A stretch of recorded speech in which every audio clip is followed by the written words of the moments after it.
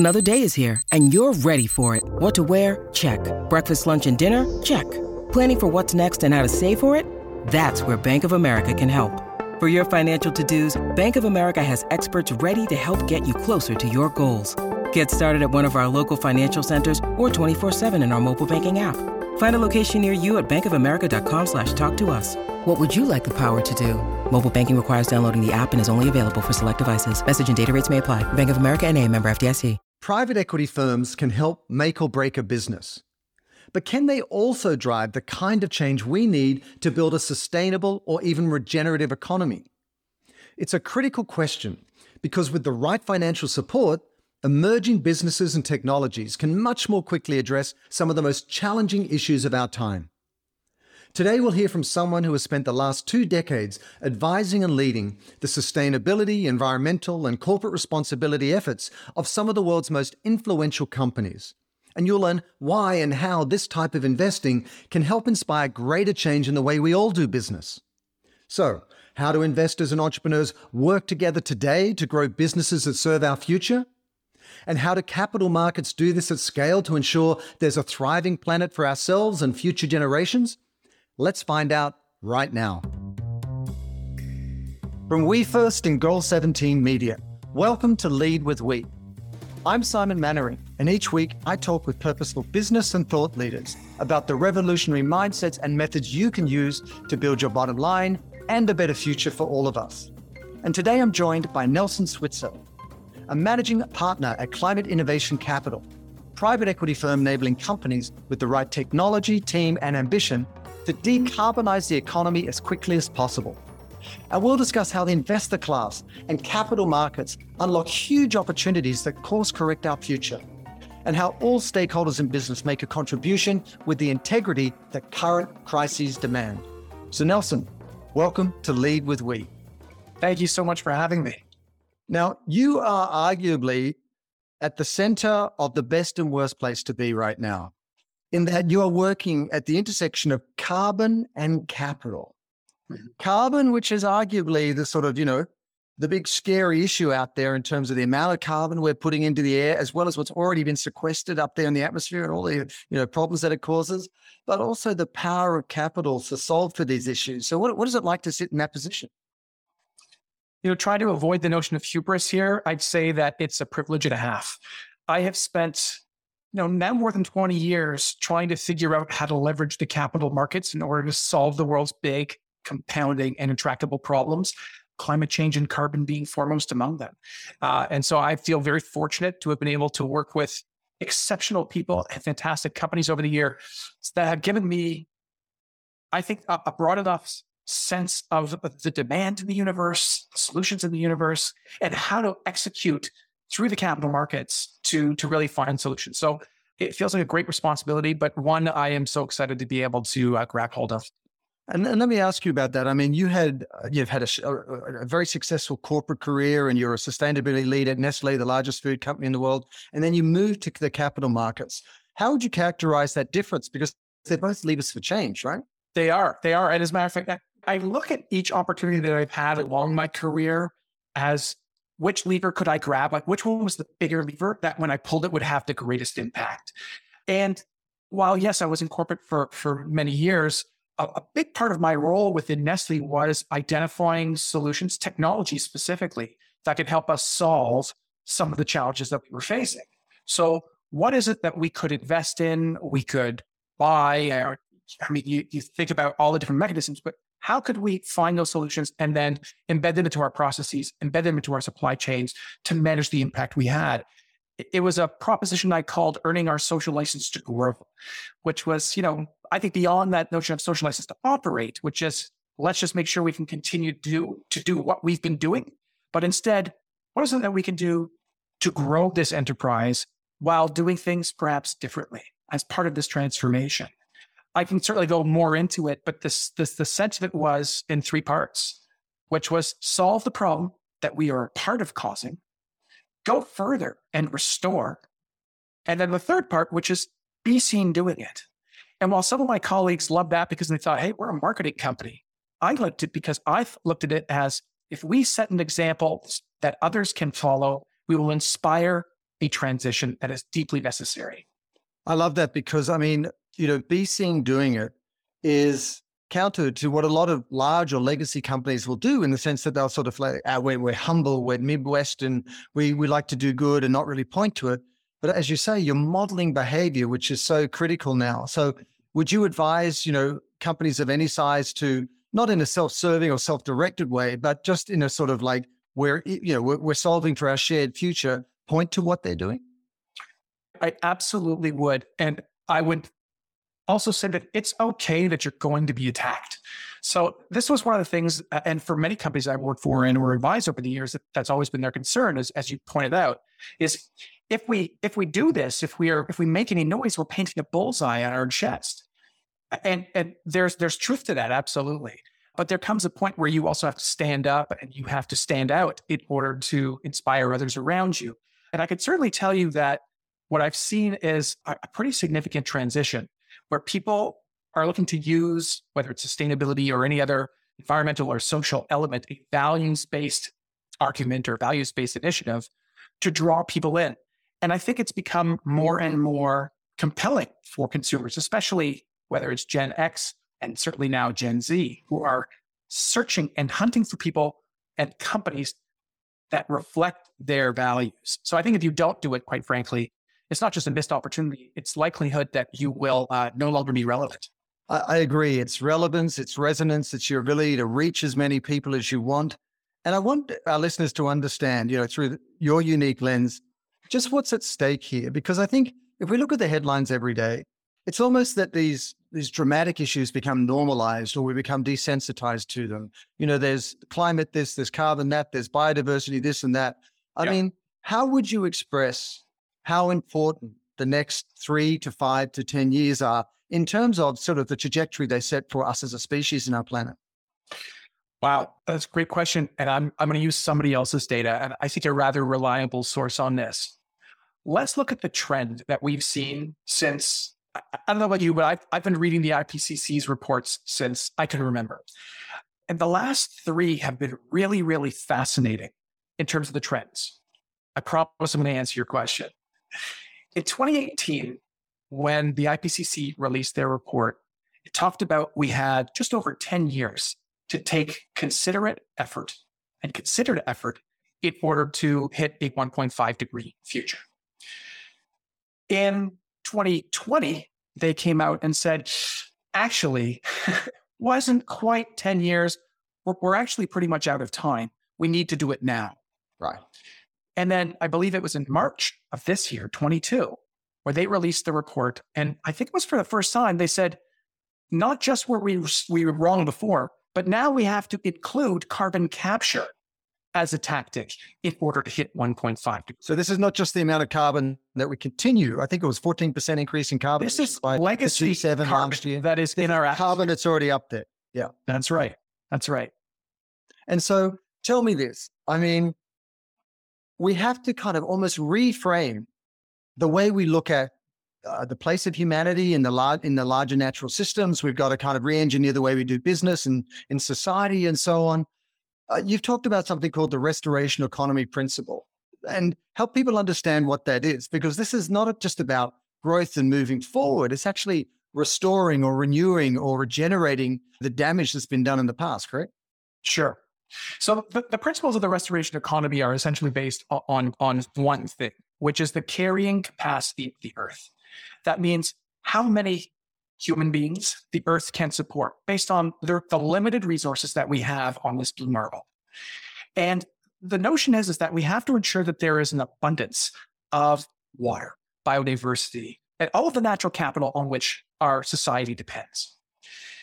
The manner in which we currently consume does not allow us to continue along this trajectory. We will not be able to support, we are at 7.9 billion now, we expect to be at 10 billion pretty soon. We will not be able to support humanity's appetite. And so the restoration economy principle talks to how we restore abundance, how we enhance the quality and quantity of water when and where we need it, how we ensure that we can grow crops that can feed the population, how we ensure that biodiversity is available to continue to filter our water, to pollinate our crops, our plants, and so on. And it's a beautiful and complex system that we live on. But its elegance is only as romantic as the abundance of material that we actually have to rely on. Right. I think one of the most shocking things, I was at a conference recently and I saw Bill McDonough, who wrote Cradle to Grave, say something which really stopped me in my tracks. He said, it's almost as if humanity has been designing for the end of life. Mm-hmm. In the sense that if you look at the net consequences of how we've been showing up in the world in the last century and so on, we are literally, through loss of species out there, how we, compromised, the biosphere and everything that makes life possible, where it's almost like we've consciously put ourselves out of business. So what do you think is the first starting point for that? Because I'm so intrigued to talk to you also, because you wouldn't think that the capital markets, those who traditionally are sort of synonymous with self-serving wealth creation and so on, would be so instrumental in solving for this. So let me ask you this first. What's the sense or tone amongst the capital markets as to their need to play a role in this? Do they see it as a business opportunity? Do they see it as a responsibility to our shared future? Do they see it as both? Well, I mean, McKinsey put out a study, and I believe it was February of this year, in which they talked about a $250 trillion market opportunity. That is the cost of the transition between now and 2050. That is an exceptional amount of capital. And you can be sure that anybody who plays in the capital markets is going to want their share of that. So the capital markets are very excited by the notion of this disruptive capital that's going to be moving all over the place. Because, of course, most players in the capital markets make their money through the transaction, not necessarily the value that's created through it. But I want to take a quick step back and characterize the capital markets first, because I think it's important. The capital markets initially, the purpose of the capital markets is to try to find the most efficient way of exchanging goods between people, between entities. The idea is supposed to be to do so to create value, not necessarily to create economic value, but to feed the compulsion, the human compulsion to continue to develop as a species, to build communities. The challenge is that there are other players within the capital markets who use it for different gain, which is extraction value. And I've heard that conversation more times than I can even remember, of how are we going to extract more value from that contract, or how are we going to extract more value from that resource, instead of how are we going to create more value? And so what I'm seeing is a really interesting shift over to the creation of value, back to, I think, the first principles of the capital markets. And we're seeing that in all sorts of places, whether it's the commitments that are being made, at the UN or GFANZ or any of these new collaboratives. We actually did some interesting work here at Climate Innovation Capital. I asked one of our associates to do an inventory for me of the principles for responsible investment and all of the various commitments and memberships, and you name it, that organizations and institutional investors had signed around the world. And it was an astonishing number. So there's no doubt that the signals are there. What's got me concerned is the actual execution. Right. Because what we're seeing is a lot of people making statements, but not enough people actually putting the capital to work. And that's where we are now. And so the phrase I hear all the time is we're landscaping. We're landscaping. What does that mean? What does landscaping mean? It means we want to understand the market. I want to understand what a climate investment is. I want to understand what a water investment is. I want to understand all the sectors. Because it's new and they need time. My response to most of those people, though, is it's wonderful, and I understand that as a strategist myself. I understand wanting data in order to inform your decision making. But the truth of the matter is the climate is not patient. It's not going to wait for us. Right. And so while there is a $250 trillion opportunity, if we do not begin to execute by deploying capital right now, there will not be a $250 trillion market opportunity. Right. No, that totally makes sense. And I think it almost sounds like they're working out how to position themselves to apply the same mentality before, which might well be to extract rather than create value. But the price of entry here is to create value.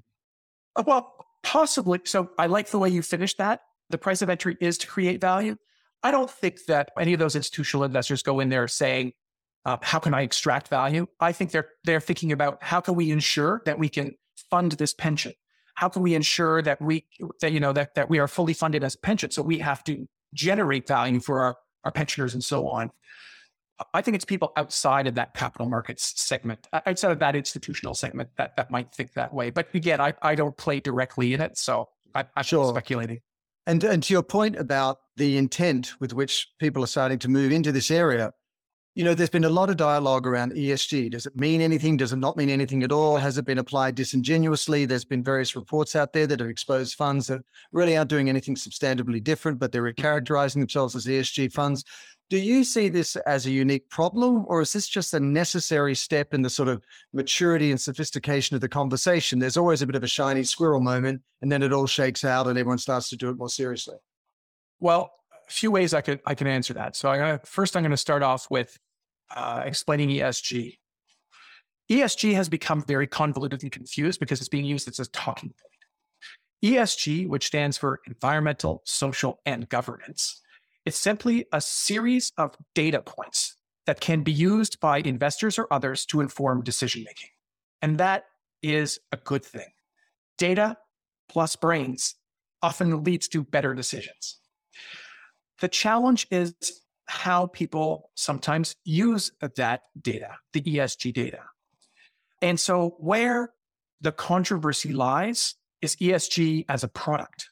When I build a fund using ESG data, but I might use it as exclusionary criteria, or I'll use it as screening criteria or some sort of score, you get sometimes unusual results. And so I think the controversy is how people have been applying that data. Obviously, with the latest example between Elon Musk and Tesla and ExxonMobil, which I thought was quite amusing myself. And I think for those who didn't see the story, I think Elon Musk said that ESG is rubbish when they were kind of kicked off a list, and yet if ExxonMobil could remain further up that list. Yes, that's right. So that was the first piece around sort of just defining ESG, as it were. The second is, believe it or not, again, people like me have been working on this for 20 years. Others have been working on it since 1987, since the definition of sustainable development from the Brundtland Commission. But really applying it to the capital markets, I think it's started to gain traction maybe over the last 5-7 years, where we're really seeing people integrate into their decision-making and try to create additional value for their investments through it. Now, if you think about that compared to the conventional capital markets that have been operating for thousands of years, but if we put it into the current context, over 100 certainly. And that's still often quite a mess. So for anybody to just come out and say it's all rubbish, throw it out, I think it's a little bit short-sighted. But it takes time. Yeah, it does take time. And I know that this is a moment in time when you're seeing increased regulation and compliance, and it's becoming a much more of a risk and compliance issue than it is sort of voluntary disclosure. How's that going to change the equation, do you think? How is the application of regulation going to change the discussion? Yeah, the rise in regulation that we're seeing, especially here in the United States. When it comes to regulations in the United States and it really depends on the way the regulation is built, is assembled. What I'm heartened by is that the SEC, as well as regions around the world, are relying on the TCFD, or the Task Force for Climate-Related Financial Disclosure, which is a framework that was designed by the central bankers of I believe it was the G20, under the leadership of Mark Carney and I think Michael Bloomberg as well. And what's really interesting is what the intent of it is to provide a common apples to apples disclosure set that allows people to understand the climate risk of any particular investment. And so when you're doing that, and you can look at different companies and say, okay, what are their emissions? How are they managing them? What is their strategy? Who's accountable for it? How are they making decisions around it?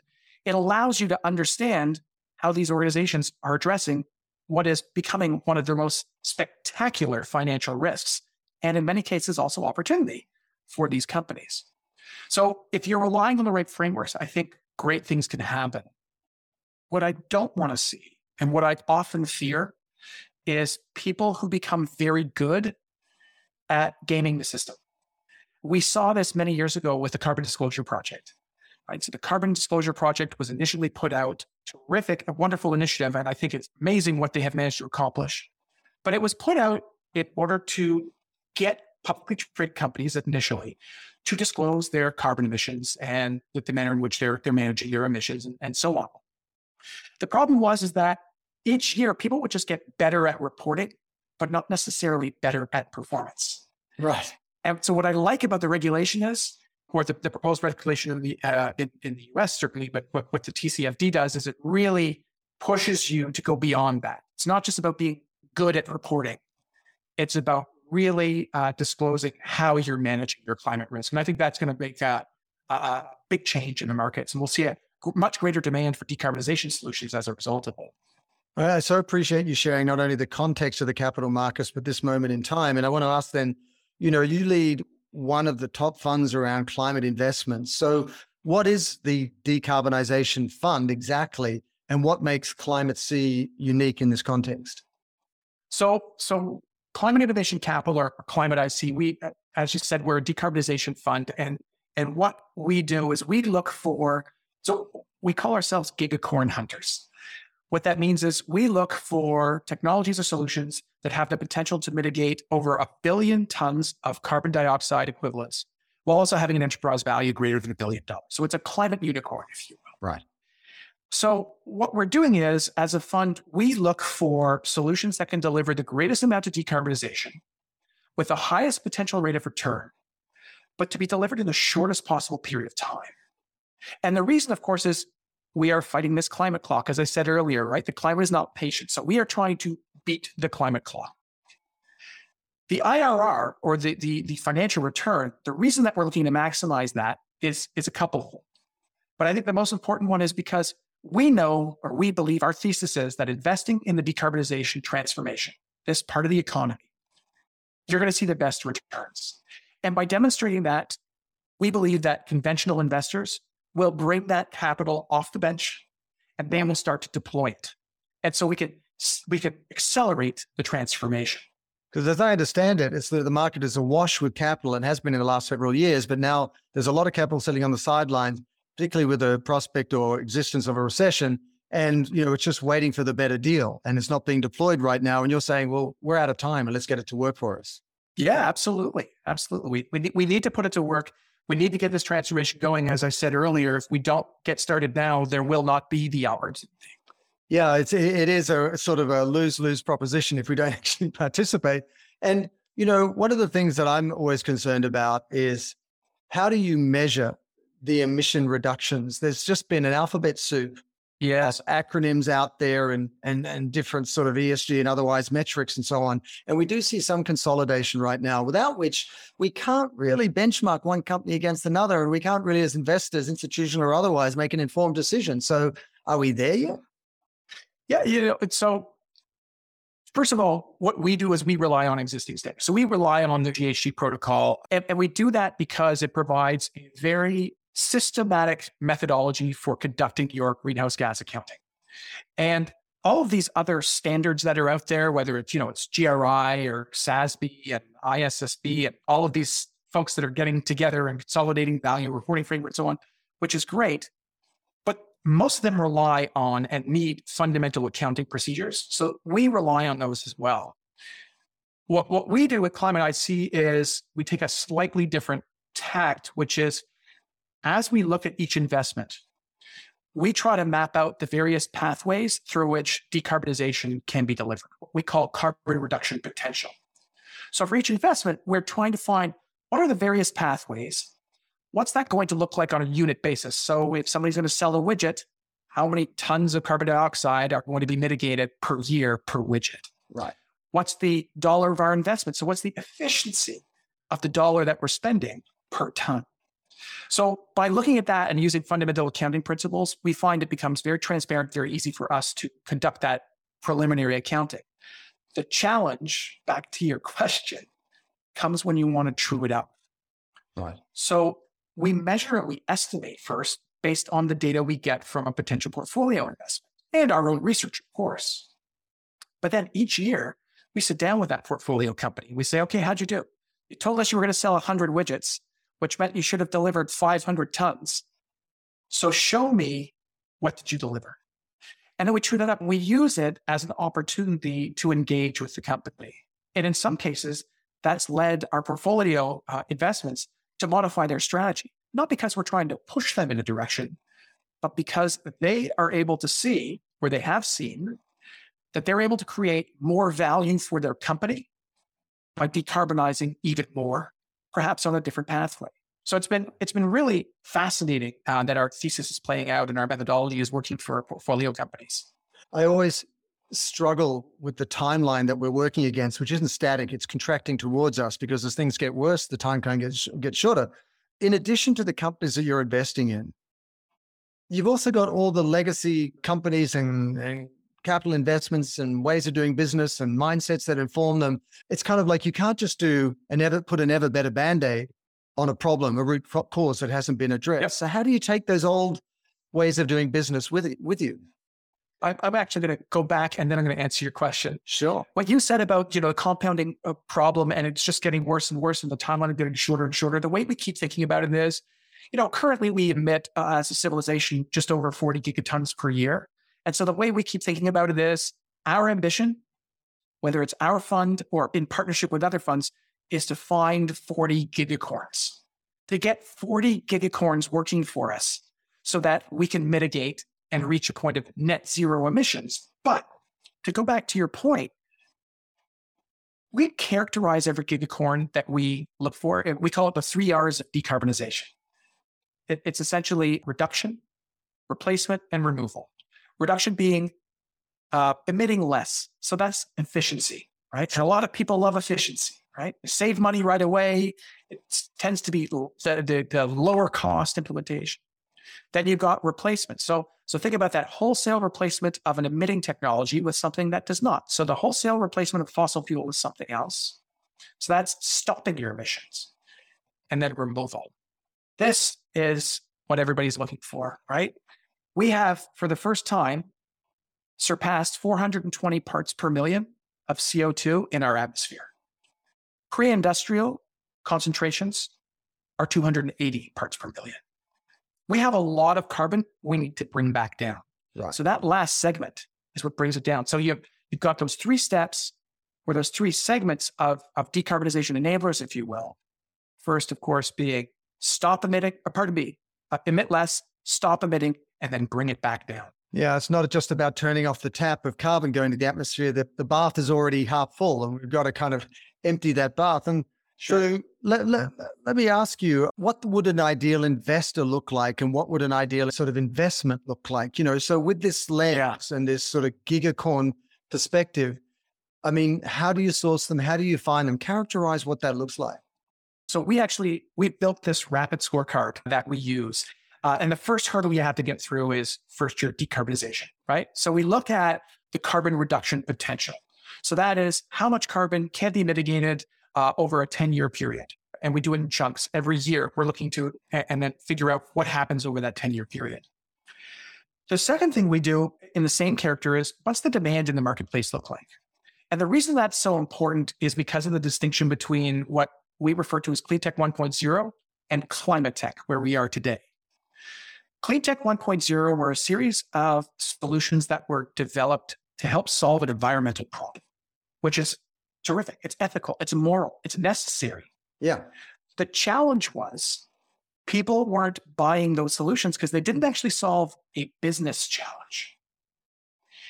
Where we are now with climate tech, with the exceptional demand we now have for solutions, is we have underinvestment and exceptional demand.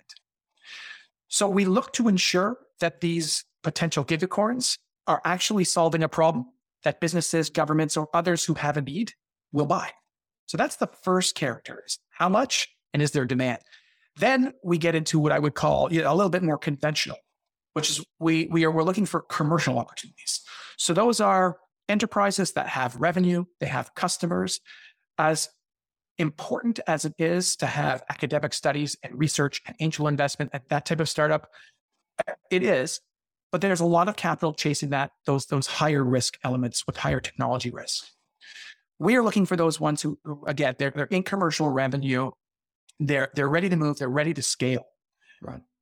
But the other thing about that we like is that they tend to have much lower technology risk and can be deployed faster. Because again, as I said earlier, we're trying to get to decarbonization as fast as possible. So If you have 100,000 units in the market and you've had no product returns, that's very compelling for us. That says your product works, people love it. That's probably something that we would want to look at. The third then is we want to understand the operational maturity of the organization. So the management team, do they understand how to work with KPIs? Are they comfortable being accountable for the performance? It's a lot of startups don't understand that and haven't gone through it. And is the carbon measurable? And can it be used to create additional value for the entity? The last thing we look at, and the fourth bucket, is we look at the 6 sectors of the economy called the IPCC 6. So the 6 sectors of the economy from which all anthropogenic or human-induced emissions emanate. We look to see which sectors of the economy does it decarbonize. So once we've looked at the decarbonization, the commercial aspect, the team, and then the sectors, it gives us a really rapid snapshot of whether this investment works for us. Sure. And I want to sort of point to a tension that I see in the breadth and scale of your ambition, with these gigacorns versus the concept of net zero, which is really all that's saying is we're going to do less bad. We are actually going to give future generations nothing. We are just going to do no harm in a sense, as opposed to, net positive and a lot of other concepts out there that are sort of much more additive and that create value, as you say, and restore and renew and regenerate. So is the framing of the type of companies that people are looking to invest in kind of only halfway? Is that, are we only getting half the job done? Or am I sort of stretching it too far? No, I think, what we've seen is if we go back to the 3 R's of decarbonization, what we've seen is the greatest maturity in the spectrum right now is still in reduction. It's in efficiency. And to your point, that's not going to get us there because that's just slowing the water filling the tub, right? Eventually it's going to overflow. But those are still important because it teaches people, it gets them comfortable. Sometimes you do need to just get comfortable before you can move to the next step. Right. But there are a lot of folks who have moved to let's call it the net zero, but it's really the stop. How do we wholesale replace? So I no longer want to be in the coal-fired power generating business. I want to be in the solar power business. How do I make that transition? And then there are others who say, I'm looking to figure out how I can create carbon negative products of any kind, or just capturing this carbon and sequestering it. Terrific companies that we're investing in, one in which that I really, really like. I like them all, of course, but Groundwork BioAg, which has developed a solution using fungus as a tool, basically as a nature-based direct air capture solution. And it's incredibly elegant. It's an agricultural inoculant. It's a fungus that you apply to your seeds and you sow the seeds in the soil. And as the crop grows, the crop conducts photosynthesis and it passes the sugar through photosynthesis down into the soil, into the fungus on the ground called mycorrhiza. And the mycorrhiza converts that into a solid organic compound or a solid organic carbon, and it permanently sequesters it under the soil. So it's a carbon negative application, and it's very elegant. Well, at the same time, you're growing more robust crops, higher crop yields with much less fertilizer input. So you've got these wonderful and elegant solutions that are out there that are available the world over that people could be applying today to get us to a net positive, or I tend to talk about carbon negative, but either way, net positive. Either way. Andrew Winston's term is great too. Yeah, I think we all sort of, we've been walking past these millions of biological blueprints that are a function of evolution over millions of years, and there's so much inherent wisdom in them. I want to ask you, if I extrapolate out from that example you gave, sure. At the root of the issue is a reframing of what growth looks like, or not wealth so much, but growth. I mean, to a fault, we've been sort of believers in this idea that this is a planet of infinite resources and we can all go up and to the right indefinitely. And now that whole sort of vision has come unstuck. So help us understand when you've got investors that are looking through all those different criteria that you mentioned. Yeah. They're looking for upside. At the same time, they don't want any downside. In fact, they want to restore and renew the world on which all of business depends. So I struggle sometimes. I go, okay, so what does business growth look like? Well, how would you frame it? I am one person who many years ago, I stood up at a conference. I don't remember where it was, but I was, I don't think people appreciated what I was trying to say. But so I'm glad that you know, when me on this conversation. You never know, right? You never know. What I said was nobody should have to suffer for sustainability. So if I like to eat beef, why should I not be able to eat beef? Right? I know it's a carbon intensive product and there are lots of challenges with it from a carbon perspective. I want to run my air conditioner. Why can't I run my air conditioner? What I keep thinking to myself is, I know that there are solutions that can allow us to operate so efficiently and within our carbon budget. We just haven't quite figured it out yet. So I don't know if that really answers your question, but back to the investor portion. Investors don't necessarily look for upside and worry about downside.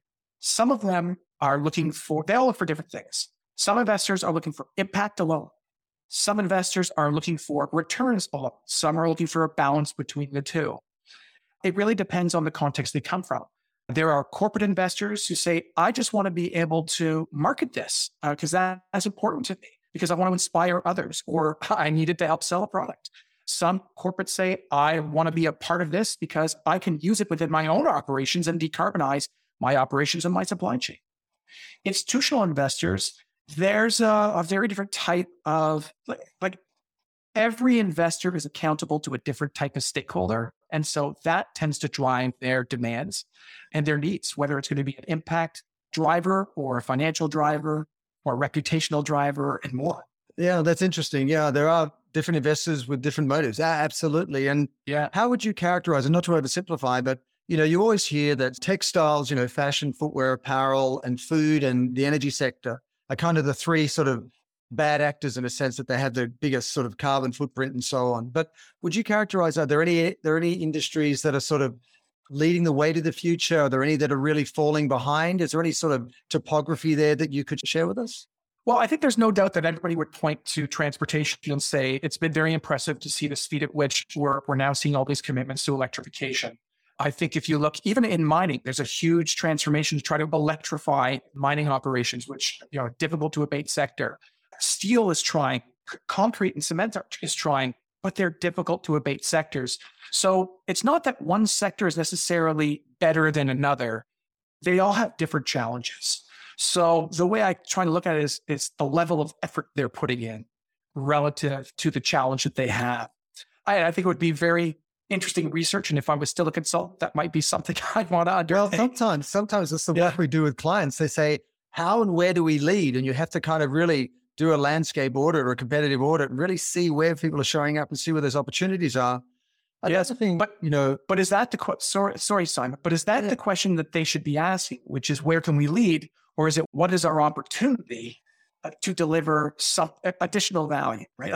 I keep coming back to that was what lever can we pull that will result in us having the greatest decarbonization possible? I think the challenge is for sometimes it's not marketable.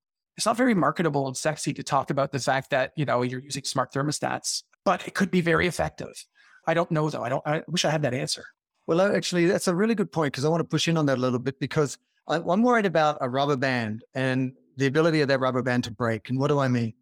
There are a lot of folk leaning in and more every day to solve for our future. At the same time, we'd be naive not to recognize there are legacy industries that are very well served by keeping things how they are. Sure. There's an aspiring, middle class in many markets around the world that want their days at the banquet table of capitalism and, have all the toys that they would want for themselves, as I've seen folks in other markets have. And there are also the vast majority of people around the world for whom they can't even think about solving for the future because they're just trying to put food on the table or get access to clean water. Yeah. So how do we take all of those other groups with us? Because if we don't, we're not solving the root problem, of course. And also at some point, there's going to be the most dramatic and devastating expression of the have and have nots in a sense. Wow. So simple question. Listen, to me, the principle of sustainable development, restoration economy, regeneration, whatever moniker you want to slap on this means three important things. One, environmental restoration. So that is how we operate within our interior capacity. Two, social equity. And three, shared prosperity. We need to have all three of those things working in order to ensure that we do not leave people behind. Now, I'm not saying that there aren't going to be those who have more than others. There always will be, and that's okay. But I am saying that we have to do our best to ensure that those at the bottom of this pyramid have what they need in order to meet their satisfaction of happiness. Right. They have to feel fulfilled. And so I think once we're there, we will not be faced as much with that challenge. So as we go forward with these investments, we need to think about what a just transition looks like, as they say, right? The fair and just transition to this next economy. Because my concern is that as we make this transition to a decarbonized economy, there are going to be people who will be left behind. So how do we ensure we retrain, we help, we assist, and we bring them along with us? Gosh, the mindset component of all of this can't be overstated. Because, we've got to embrace this idea of taking everybody with us, but also there's barriers. Like when I think about the investor class, I think that, again, at the risk of oversimplifying, there's a lot of risk aversion with the larger institutional investors. How do you overcome that risk aversion, which they experience as responsibility to their investors or, contributors? And at the same time, you've got consumers out there in the world who still want the cheapest cup of coffee as quickly as possible, when they want it, how they want it. How do we overcome these emotional drivers in service of ultimately what is our well-being, but we're just not seeing it because we're sort of, a little bit short-sighted, so we say? Well, I'd say this. When the logic of economic gravity takes hold, these things will happen. When it comes to investors, and to your question about the risk that they're willing to take, the biggest risk that an investor worries about is the risk of losing their existing profit. So what I have seen is when investors finally understand the scale of, for example, climate risk and what that might do to their portfolio, they take considerable notice. If we think about Shell's write-down of their oil reserves and what that did to their balance sheet, as well as many other oil and gas companies around the world, that was a huge event. And these things are going to continue to happen. And that is what is making investors sit up, take notice, and develop, whether you want to call it ESG, climate, or other sustainability investing work streams. They're also changing the way they're investing. Many invest as a sector. I invest in energy, or I invest in agriculture, or they'll invest in various themes or stages. When you're investing in things like climate, though, it's become a little bit different because they're very cross-sectoral. So they just need a little bit more time, I think, to figure out how to make those investments, where to fit it in with their existing framework, or how to modify. Some of them are doing it more successfully than others, but it is happening. I think the risk of loss is the biggest driver. Yeah, and I think in my personal opinion, think that we are arguably coming to the end of the carrot phase where you get incentivized and rewarded for showing up in new ways. And there's a bigger stick coming down where you're going to be penalized, and there's going to be climate justice lawsuits, and, the relevance that you talked about at the top, you won't have that relevance. You're going to be penalized in ways that are seen and unseen. Do you feel it's that way? I mean, are the issues becoming so acute that we're going to see a shift in tone as to the expectation of business and investors? Well, I think we've already seen that shift just through the political polarization that we're seeing around the world. I mean, the fact that climate and any of these issues are held up as political issues and values-based issues has caused some of that already. And that's something that I think we need to dial down, that rhetoric. And when I say we, I mean, I'm not talking about me. Yeah, but many need to, many need to dial that down and recognize that there is still a tremendous amount of opportunity here. Listen, when it comes to change is the only thing that is constant in this world, but it is also the only thing that people constantly fear. Yeah. And if we could somehow bring a sense of comfort, I think we would be resolved globally around whether it's investment or anything, however you want to frame it, but helping facilitate this transition like we're trying to do through the capital markets. And as we look to sort of recharacterize these crises and challenges as opportunities and breathtaking opportunities, what sort of technologies or solutions or shifts are you seeing that really kind of get you excited, that just make you feel optimistic about the future? Great question. There is no shortage. When we first started this fund, I started to think to myself, my partners and I discussed, what's the optimal size for our fund? And we batted around a few numbers, and then we started doing some research, and we realized that our fund could never be too big because there are so many investable opportunities, whether it's in carbon capture, whether it's in battery storage, whether it's in grid resilience, whether it is in agriculture, whether it is in soil restoration. There is so much that can be done. And the reason is because we are a deeply diversified world in terms of the services and the products that we all need and want every day. And so there is so much that needs to be decarbonized or that needs to be built in order to stimulate the decarbonization of our economy, the electrification of our economy, and more. So there is no shortage of opportunities. Every day I see something that just, if I had hair, I would say it blows my hair back. Right. So cool.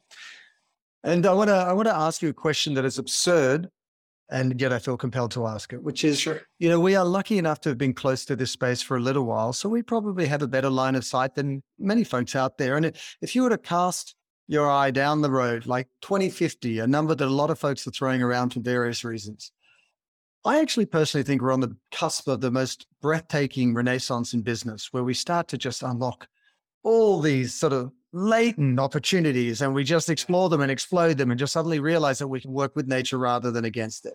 What is business going to look like in 20 years' time?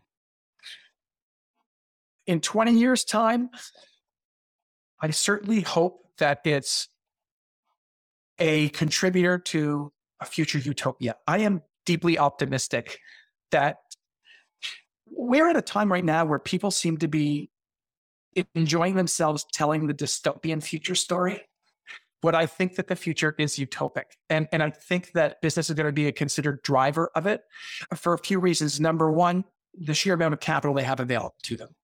Number two, to your point, this renaissance is being driven by an understanding of value creation and the value that your stakeholders, your customers, your consumers, your supply chain, your investors, that if you can align with them, you survive and you thrive better. So I think because of all of these drivers that they're faced with, we're going to see business play a building role. I hope to see it in partnership with community. I think that we're going to see businesses become more local in context rather than global. And we're going to see an explosion in small and medium-sized enterprises that we have not seen for 150 years. Part of that's going to be driven by decentralized power generation, decentralized transportation and manufacturing, because these are all the trends that are needed in order for us to have a decarbonized economy. And so I think that's going to lead to a local sense of economies building up all around the world and an explosion of small and medium-sized enterprises to support it.